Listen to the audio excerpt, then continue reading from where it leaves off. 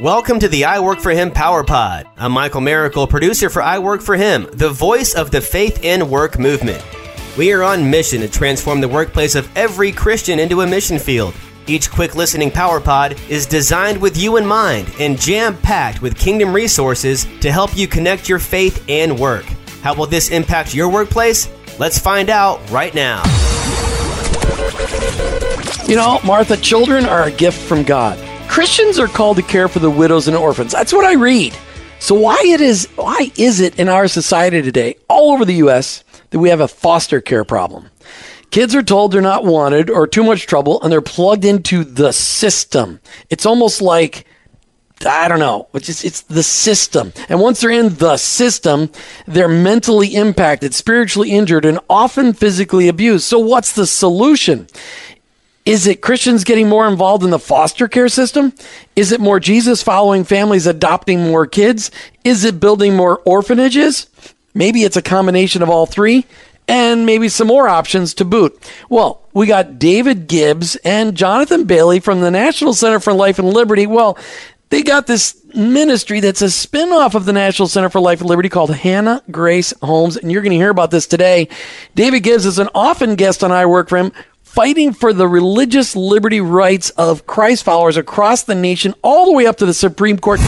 David, when we last recorded a show together a couple of months ago, you brought up that the Lord has expanded your territory, done the whole Jabez deal to you, and we're going to talk about the foster care system today in this country. You are so involved in the court system throughout our country, fighting for religious liberty, yet what we've realized is that there's some major issues in the foster care system. Why don't you just talk to us about that? Well, there is a crisis in young people across the nation, but in particular, we can focus for many of your listeners on the state of Florida.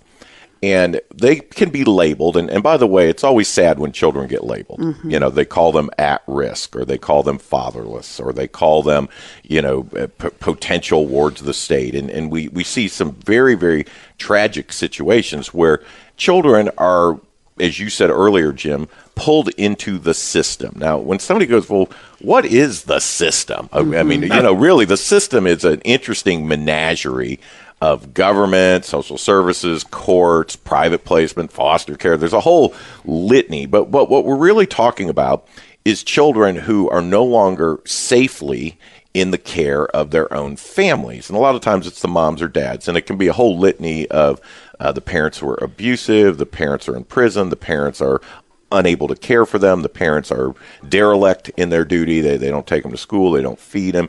And so these kids are traumatized because they have been entrusted to people that were supposed to care for them, but instead of doing what you and I would say good parents should do, they have failed these children. And then we see the system emerge. You know, what happens to a child when the parents are taken to prison? And I think a lot of people don't even really think about it. You know, what happens when somebody who's in prison has a baby? You know, where does that child go? And how are these children handled in our society?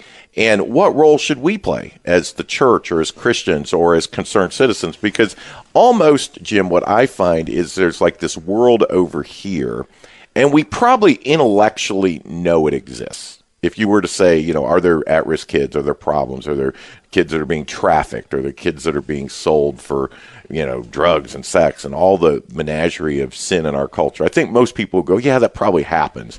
But I live in a gated community. I live in a nice world. My kids are okay. Matter of fact, my kids are in private school or in a good public school. And we almost forget that this other world exists. Well, I think what's really important for us to make sure we let our I Work For Him audience know, Martha, is that we're talking about the foster care system today because as Jesus followers, we're talking about faith and work, yet this is for the part of our life that's outside of our 40 or 50 hours a week that work.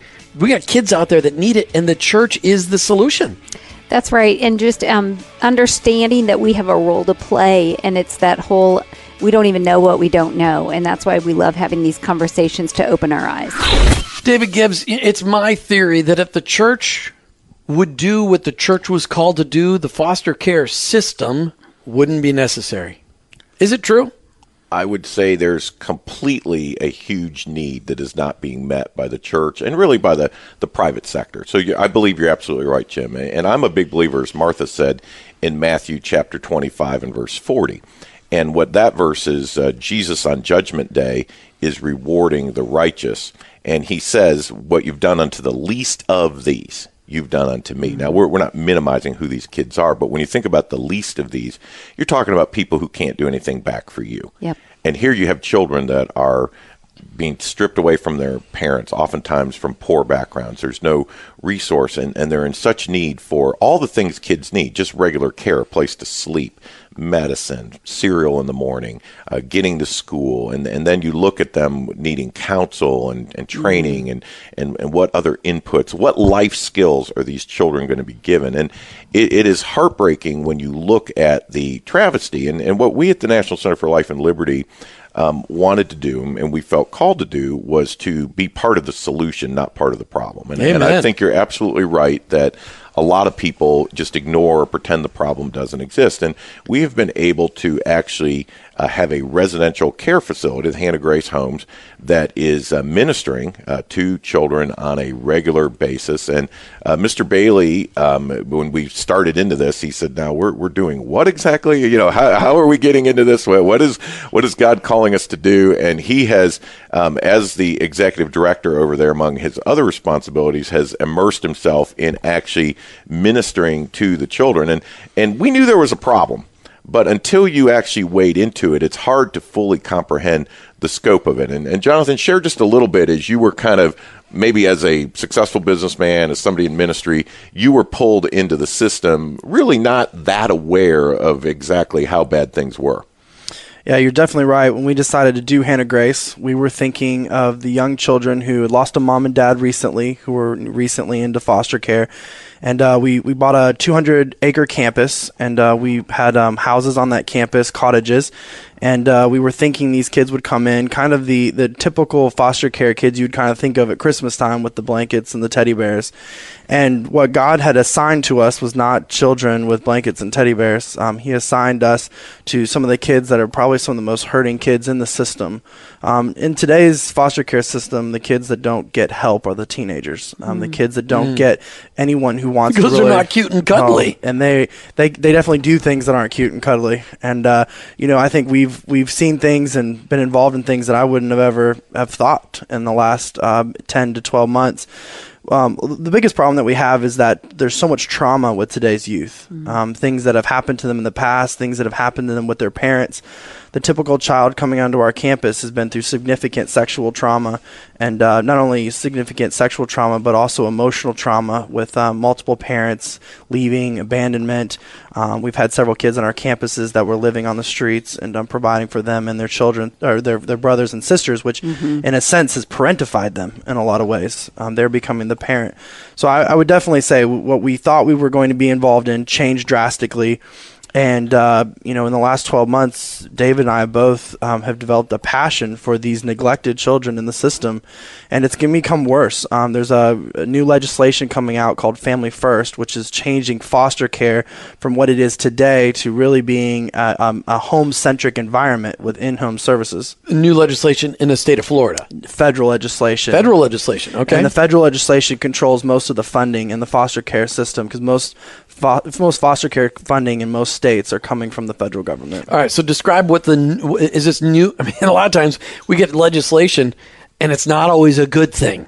Okay, I mean, yeah. I don't know about how you feel about Washington, but a lot of times stuff that comes out of there, it's not always to the benefit of the problem we're trying to solve. And most of the time when the government tries to solve a problem, all they do is create additional problems. Yeah, that's right.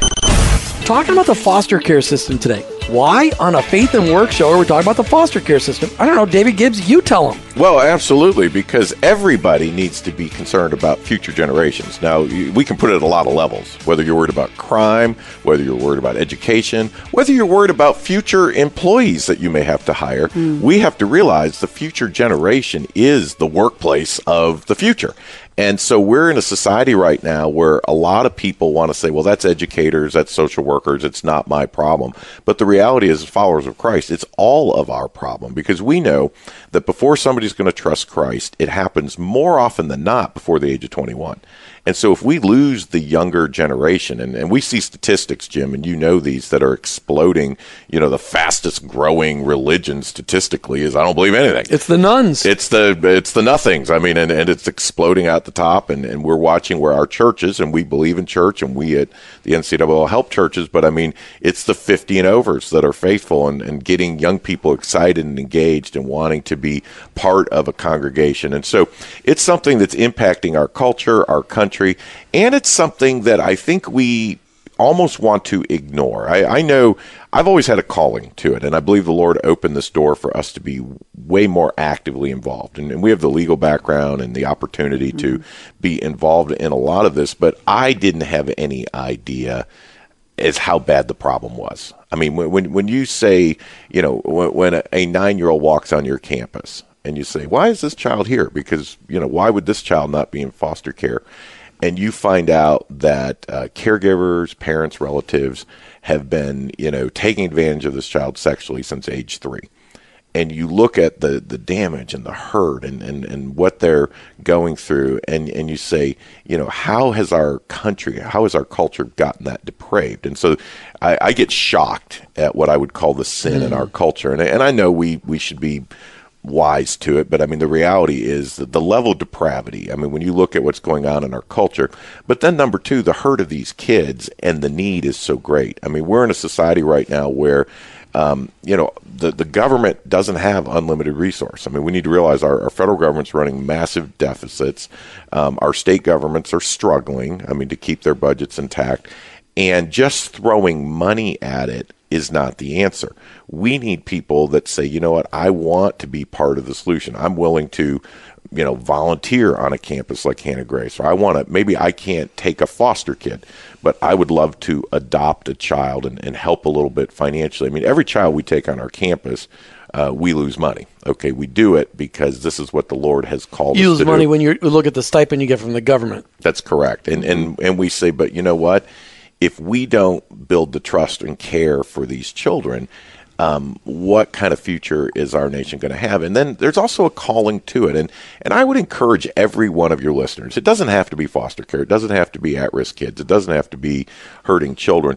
But every one of your successful business people, your hardworking folks, even working class people, you don't need to be wealthy or even your own boss, but somebody that's just, you have a job, you've been blessed. What are you doing to passionately invest time and treasure, money, Sure. resource, and effort into something that's going to make a spiritual difference? Isn't there also an issue with the foster care system kicking kids out at 18, even if they're still in school? I mean, but these kids at 18, they get kicked out of the system, right? I mean, if somebody's got a foster home and they got a foster kid in the foster home, don't they say they stop making money on that kid, right?